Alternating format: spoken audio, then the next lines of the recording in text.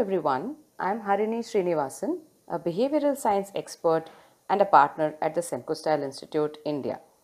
A little about the history of the Semco Style Institute. This institute was founded by Ricardo Semler and is headquartered in the Netherlands. We help companies improve business performance by unlocking human potential. Our practices are derived from the lessons learned at Semco, a company Ricardo inherited from his father. He has chronicled his experiments in his best selling books, The Maverick and the 7-Day Weekend. Hi, folks. This is Ramesh Doriraj. Welcome to the Semco Style Institute Shape the Future of Work podcast. I'm also a partner at Semco Style Institute, a best-selling author, coach, and mentor for CEOs and sales leaders. We want to have conversations with the smartest people who can help us understand the best way to manage companies in this new era that is unfolding right before our eyes. Our guest today is KV Ramakrishna, or Ramki as he's fondly known. He is the senior advisor and the former CEO of Kotak Private Equity. Ramki has about more than 27 years of experience in venture capital and private equity. Prior to joining Kotak Mahindra, Ramki has stints with Carlyle Asia Venture Partners, the Carlyle Group's technology-focused fund, and ICICI Venture, the PE and VC arm of ICICI Group.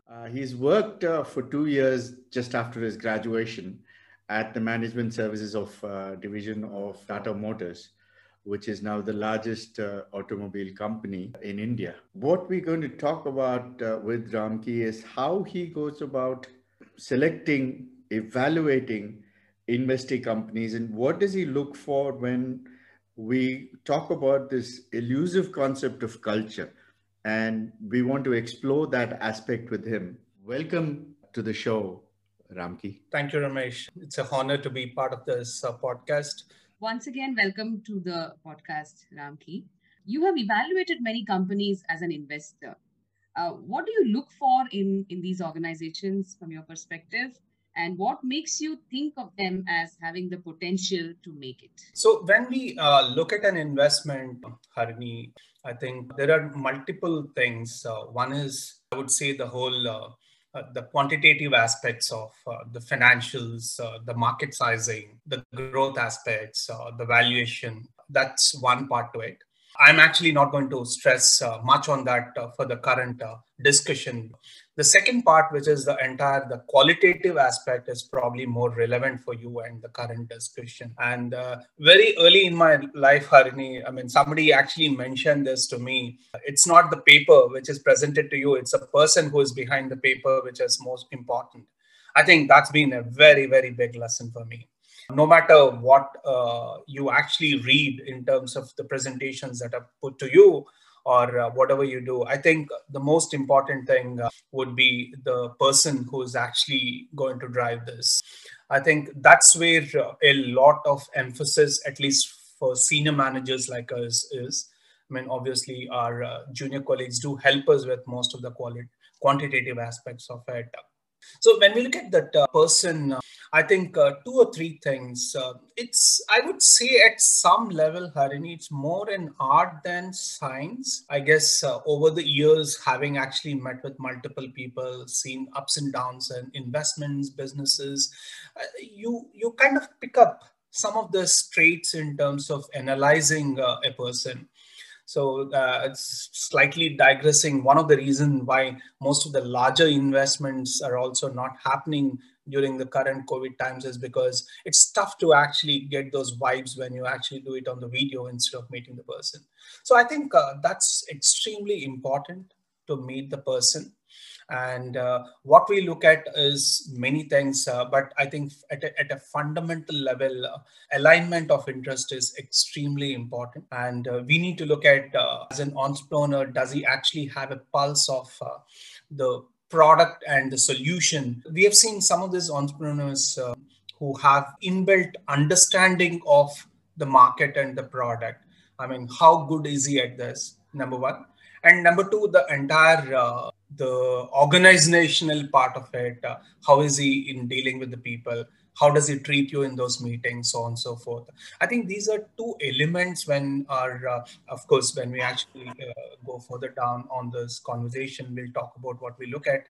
From a cultural perspective or from a leadership perspective, what do you really look for, which is different from the traditional run-of-the-mill command and control structures that we're all used to? So I think what at least I focus on when we look at the leader is his whole willingness to build an organization. When I say build an organization, I'm talking about not both the breadth and depth of management. I think these both are equally important, the breadth and depth of management. Traditional businesses, I think they hesitate to bring in outsiders or professionals, as we call, at a very, very senior level. And you actually tend to see most of the family members leading the senior roles or the important roles. I think that is a big negative for us.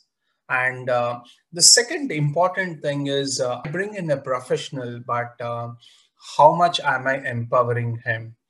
So one of the big things I've noticed is in many places when people are not used to actually working with external professionals, it actually takes a lot of effort from our side to enable the whole process. Otherwise, the guy will come in. I mean, there's a whole within a short span of time, there's a whole dissonance. And invariably, when we hire at a CXO level, what we tend to do for smaller companies is you want to bring in senior people from very large organizations, multinationals, so on and so forth, for whom this would be more an entrepreneurial kind of opportunity. So you bring in such a person and then you tell him you run this business, and immediately you have somebody breathing down your neck. That doesn't work. So this guy will probably not even last 6 months in that thing. So I think there is a lot of tutoring that has to go if we are dealing with such a promoter who has not experienced dealing with professionals in the past. The second thing is when you actually bring in external professionals, I think you also kind of need to bit of tutor him also. It's very different from a very large organization. I mean, you go to an MNC, I mean, first day I get my visiting cards, I get my stationery, I get my assistant. It doesn't work that way in smaller companies. And you got to tell him, listen, I mean, that's partly entrepreneurial in nature. So it's about matching expectations. Probably that's the right phrase I would use. Matching expectations on both sides. That's extremely important, number one. Number two, for a period of probably 2 to 3 quarters, at least I personally tend to enable a lot of this acclimatization, if I could use the word, for this person in the new organization, because it is extremely important to build trust. At one level, from a promoter standpoint, he should not think that one, he is the investor's person who is being put there to police. At the same time, for the professional who is coming into the organization, I think he needs to understand that larger organizations have different kind of facilities, different kind of things. And when you come to a smaller organizations, both the decision making, etc., is slightly different. The facilities are different. The resources are different. He got to understand and accept it. Once you go past this 2 to 3 quarters, once the trust is built between them, then you're off the thing. You don't have to worry about it. Then I think this will go for a long relationship. Ramki, you covered the relationship between the investor as well as the CEO and the promoters and the leaders who you bring in. And we touched a little bit on the aspect of that person becoming more and more culturally aware of how he works and how he adjusts from, say, a large company to a smallish company. Steering this discussion forward, I want to ask you about what has changed in the last 25 years that you've been when it comes to saying, okay, hey, this leader is viable. This leader will have a greater chance of succeeding. What would you look for vis-a-vis, 25 years ago when these, general machismo kind of leaders were the ones who were being worshipped at the altar of commercial success? Honestly, Ramesh, I don't think the fundamentals have changed in business in terms of evaluating the person, because those are really, I would say, absolute in that sense, right? What has changed though is in terms of the availability of talent pool, which probably was not there as much. We didn't have such of a bench of a talent 25 years ago. And probably, like, thanks to what we have seen in sectors like technology, pharma, you see a lot of this multinationals coming in, and then you have a new breed of professionals available. And the second thing is, definitely there is a lot more openness from promoters in terms of hiring talent. I think that is something which we have seen, unlike in the past. Probably also because of the fact that the numbers are different. Earlier, most of these companies were small and the resources are limited. Now, actually, talking about how do we kind of look at the whole decision making process, if I may, is I spoke very briefly in terms of how do you bring in a person and how do you ensure that the person actually stays in the organization and helps in the organization building. But how do we kind of test this when we actually look at an investment thing? So what I do, and then probably most of the investors also do this, is as part of our initial business diligence, we actually ensure that we meet each of the business leaders individually and also as a team. So first we do the team meeting, and when you actually do the team meeting, you talk about the whole business, the vision of the promoter, how he wants to kind of achieve this particular vision. This is an extremely important thing, Ramesh, for me, because it throws up a lot. This is exactly where you see how is he empowering his team. I mean, is it one person talking, or does he let actually his people also talk? Number one. Number two, I mean, will he also, like, quote unquote, let them talk about future, let them talk about some important decisions the organization is actually going to take. Invariably, in many times I see this thing, the manager is actually talking to us, and then he looks to the left to the promoters to get his nod to actually proceed, which is not a very happy thing to actually notice. I think what is important is to see, is he really, like, letting his people enough elbow room to actually take decisions. There are certain cases where I have personally noticed even a junior person can actually stand up and say, listen, sir, what you are saying is wrong. He can actually talk to his promoter saying, sir, probably you misquoting it, or you probably got it wrong. And how does a promoter react to this? I think this is something which is extremely important from an organizational standpoint in terms of the culture he is building and so on and so forth. Ramki, a lot of talk about culture comes up during any investment talk. How do you gauge culture? What is it that you look for? This is really a tough question, Ramesh, and I don't think there's one right answer. But I'll probably split it into two parts. One is when one is looking at an investment, and the other one being at an M&A context. So when we look at an investment, there are a lot of these nuances which we focus on when we go for these meetings. Small things like when you actually get into a meeting room, how is the seating arranged? Are they very control oriented in terms of does the promoter insist on sitting as a head of the table? How does he actually treat the rest of them? How does he treat his visitors? I think these are very, very small things, come to think of it, but extremely important in terms of understanding the culture of the organization. I mean, I've noticed this in many companies. The way a promoter kind of, like, treats his employees, you can easily gauge in that 1 hour meeting. The way he sits, the way he calls people, even small things like in India, we have people serving tea and coffee. The way he calls people, the way he actually, like, asks them to remove the cups. I think these are very, very small things which we tend to make note of. And the second thing is during the meeting, does he actually cut his employees?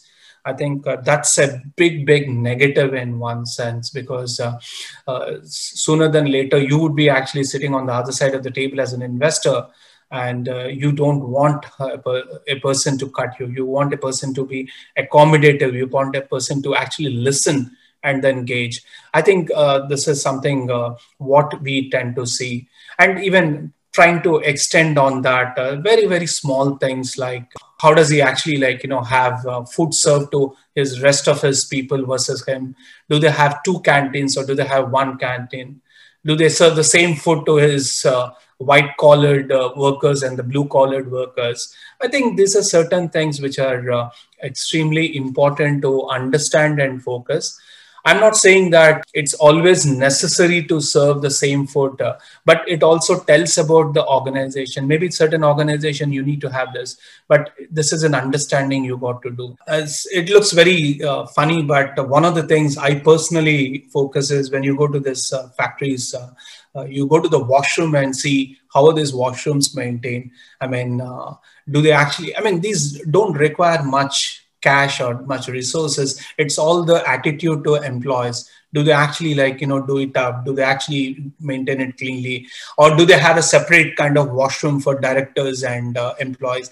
I think these are very small nuances which we focus on when we take this, when we try to gauge the culture of the company. And obviously, we have to wait along with the rest of the points to take the call.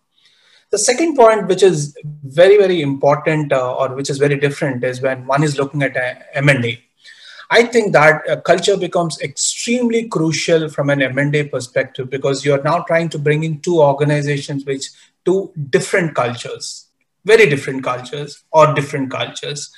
And such a circumstances, I think a lot of emphasis is given to understand, can these people actually work together at a later point of time? Okay, I'll give you an example. When you're actually looking at an American company and then on one side and a Japanese company on the other side, for example, the culture is very different, the way they look at it. I mean, you can have an American actually putting his leg up the table, which is a complete no-no for a Japanese in that sense.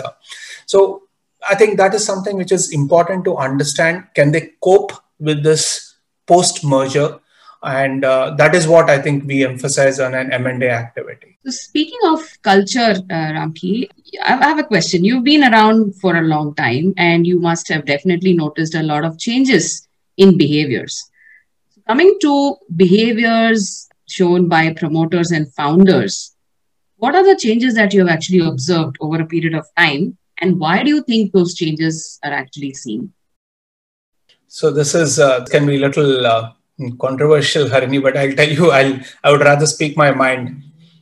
So 25 years ago, when we started investing venture capital, I think the quantums were very small. People didn't know what this is. I still remember we used to spend hours talking about venture capital and why they should take our money. And still, the guy would, at the end of the meeting, ask me, what is the interest rate? So that was the knowledge those days about the whole private equity or a venture capital. You cut to today, you go to the first meeting. I mean, even before you talk about the company and the prospect, the guy will be talking about valuations, he'll be talking about rights and so on and so forth. Because I think that's a complete change in terms of the landscape, in terms of the whole knowledge. But that's at a very macro level. But to be more specific and trying to answer what you were asking, I think 25 years ago, the sums were smaller. And personally, what I noticed was there was a lot of commitment, or I mean, if I could use the word indebtedness of the promoters. They're saying that, listen, I'm taking your money. So there was a bit of the moral and fiduciary responsibility demonstrated at every instance. And 25 years ago, I've seen companies which have failed, but the promoter used to make every attempt to try and repay, even in small quantums over a period of time. Many of them, I'm not generalizing, but yes, a majority of them. I don't see that today. Today, I think most of the people probably are seeing this as free money, unfortunately. And I think that's something which is not very good. Still, if you see a lot of this mature promoters, that's not the case. But I guess most of the youngsters have seen the money coming in very easy, which is probably not the best of the things. I personally look for companies where promoters will see this, every rupee is important for them, and they actually treat every rupee with respect and every investor with respect. I don't want to be seen in the company of a company who thinks they're doing great favor by taking this money, which unfortunately is the case in many situations. So I think from a larger perspective, in the last 20-25 years, of course, there is a greater knowledge, and there are greater resources. There are a lot many funds now available. And I guess that probably actually made it look like quote unquote easy money for several of them. I'm not saying all of them, but several of them. And I think that has also brought in an element of greed. So it's extremely important for promoters to align interest and ensure that everybody benefits rather than looking at this investment as cheaper money or free money. You mentioned greed, Ramki. So do you think the investment climate of the 90s, the time when Gordon Gekko with his greed is good in the movie, that's Wall Street movie, has that come back? And has that come back with a vengeance? Partly, yes, Ramesh. I think I need to actually correct myself. I agree with you. Greed is not bad at all. But I think I have to see it from the context, right? First and foremost, if you look at private equity or any venture capital, it's an equity investment. And one of the big decisions the promoter has to take is in terms of the whole dilution, right? And my advice to a lot of these promoters always has been, you got to see growth versus dilution as a parameter rather than looking at dilution in isolation. I've seen many cases where people, just because of the greed and their expectations, they let the window actually shut on them. And once the window shuts, it becomes very, very difficult. So I think it is important to understand that, yes, it is good to have the greed, but what is more important is to actually look at the opportunity and driving for that growth. That is something a lot of people kind of miss. Now, come to what has the change that has happened over a period of time. Yes, again, because the numbers are larger now, the greed is also kind of definitely increased a lot. But what I always recommend to promoters is that it's all about alignment of interest. I think it is good to have the greed, but probably you got to structure it in a manner to say that, listen, I'm going to actually build this. If I build this, I'll take more. If I don't build this as much as I expected, probably I'll take a lot lesser. So once you have an alignment of interest and you structure the whole transaction in a manner, then there is nothing wrong to be greedy. So you look at some of the large successful entrepreneurs. Mr. Dhirubhai Ambani probably is one of the most successful entrepreneurs. And I think he probably got it right by saying that as long as I ensure that my investors make money, I'll keep getting money. So tomorrow, if I go and stand in the street and say that, listen, I want money, people will come back to me because I ensured that they made money in the past.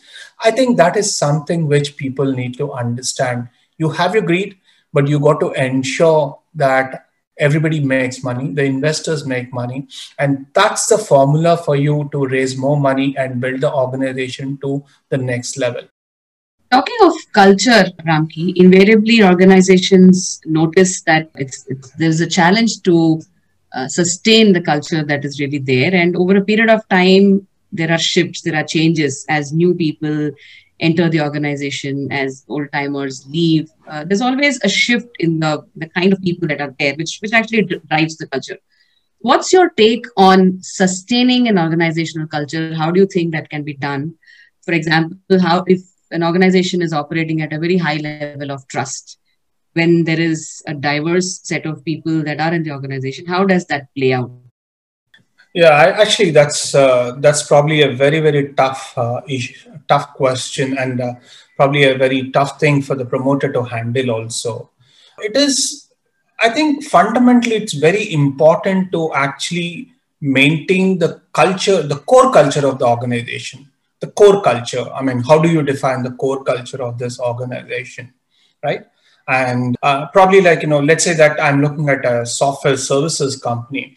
When you talk about the core culture, do we call it a sales oriented organization, or do you want to call it as a customer centric organization? I'm not saying these are kind of disjoint or different things, but sometimes the core is what is important.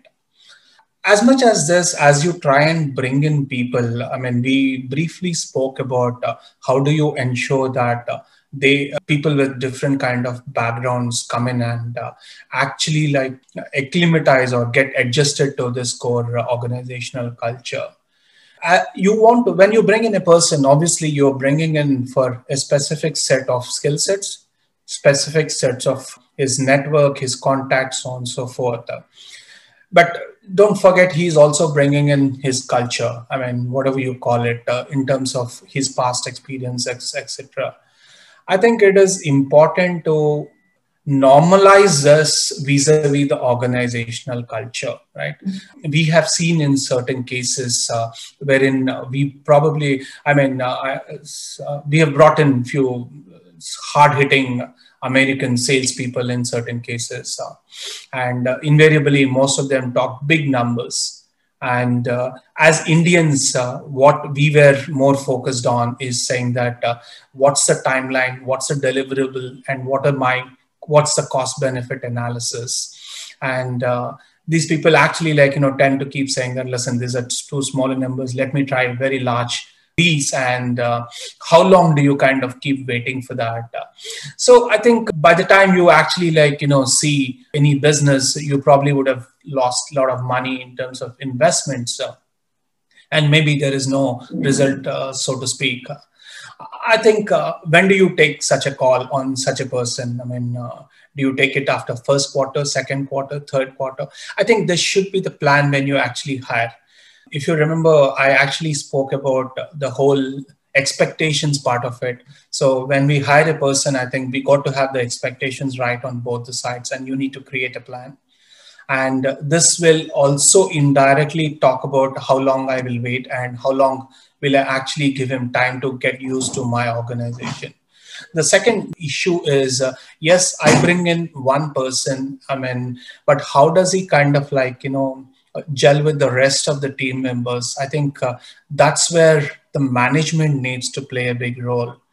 As much as empowering a person, we also need to actually set the rules in terms of what are the reporting hierarchies, what are the deliverables. And let's say that you have a junior delivering, but his senior is not delivering. How do you handle this? It goes back to the whole thing about having an open discussion, planning it well, getting the expectations right. When you get the expectations right, I think a lot of these things will be sorted out. So Ramki, as organizations develop and grow, when we have new leaders who come in, there is definitely there is a very high probability that with the leaders, they bring in their troops as well. They get in people with whom they're comfortable with. This kind of plays on the culture of the organization. You will notice that there are transformations that happen in the way the organization is functioning. How do you deal with situations like this? And as an investor, how do you manage this? No, this is a very good point you brought up, Harini. Actually, we have noticed in certain larger companies, particularly, you bring in a senior person, he tends to actually bring back his old team members with whom he's comfortable with.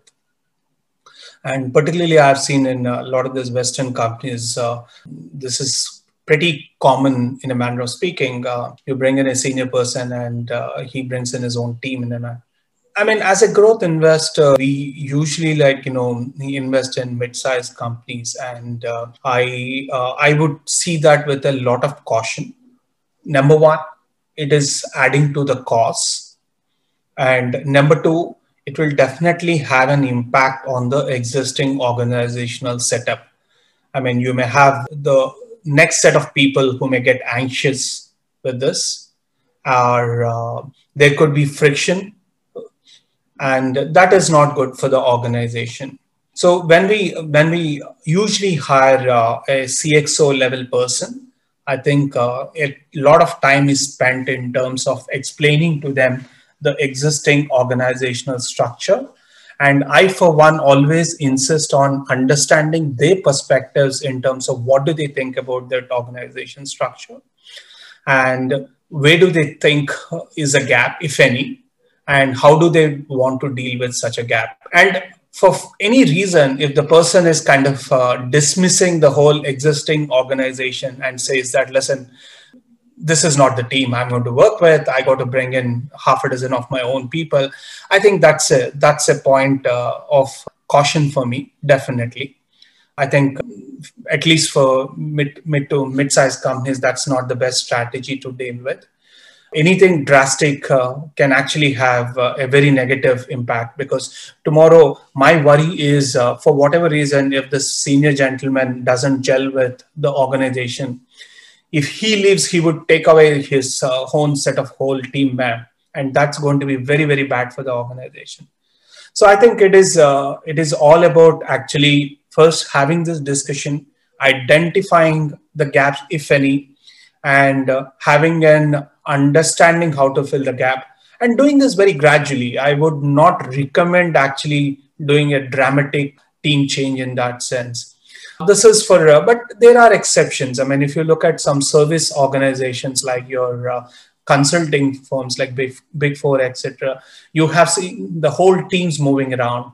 It's almost like, M&A in that sense. You are actually acquiring a business, which is very different from hiring a senior person in your organization and he trying to bring in his own team members in command to the existing organization. So I think you got to see this from a different perspective than a consulting firm. But yes, I would be very, very cautious, and I would rather discuss this upfront and have a plan in place. Ramki, thank you so much.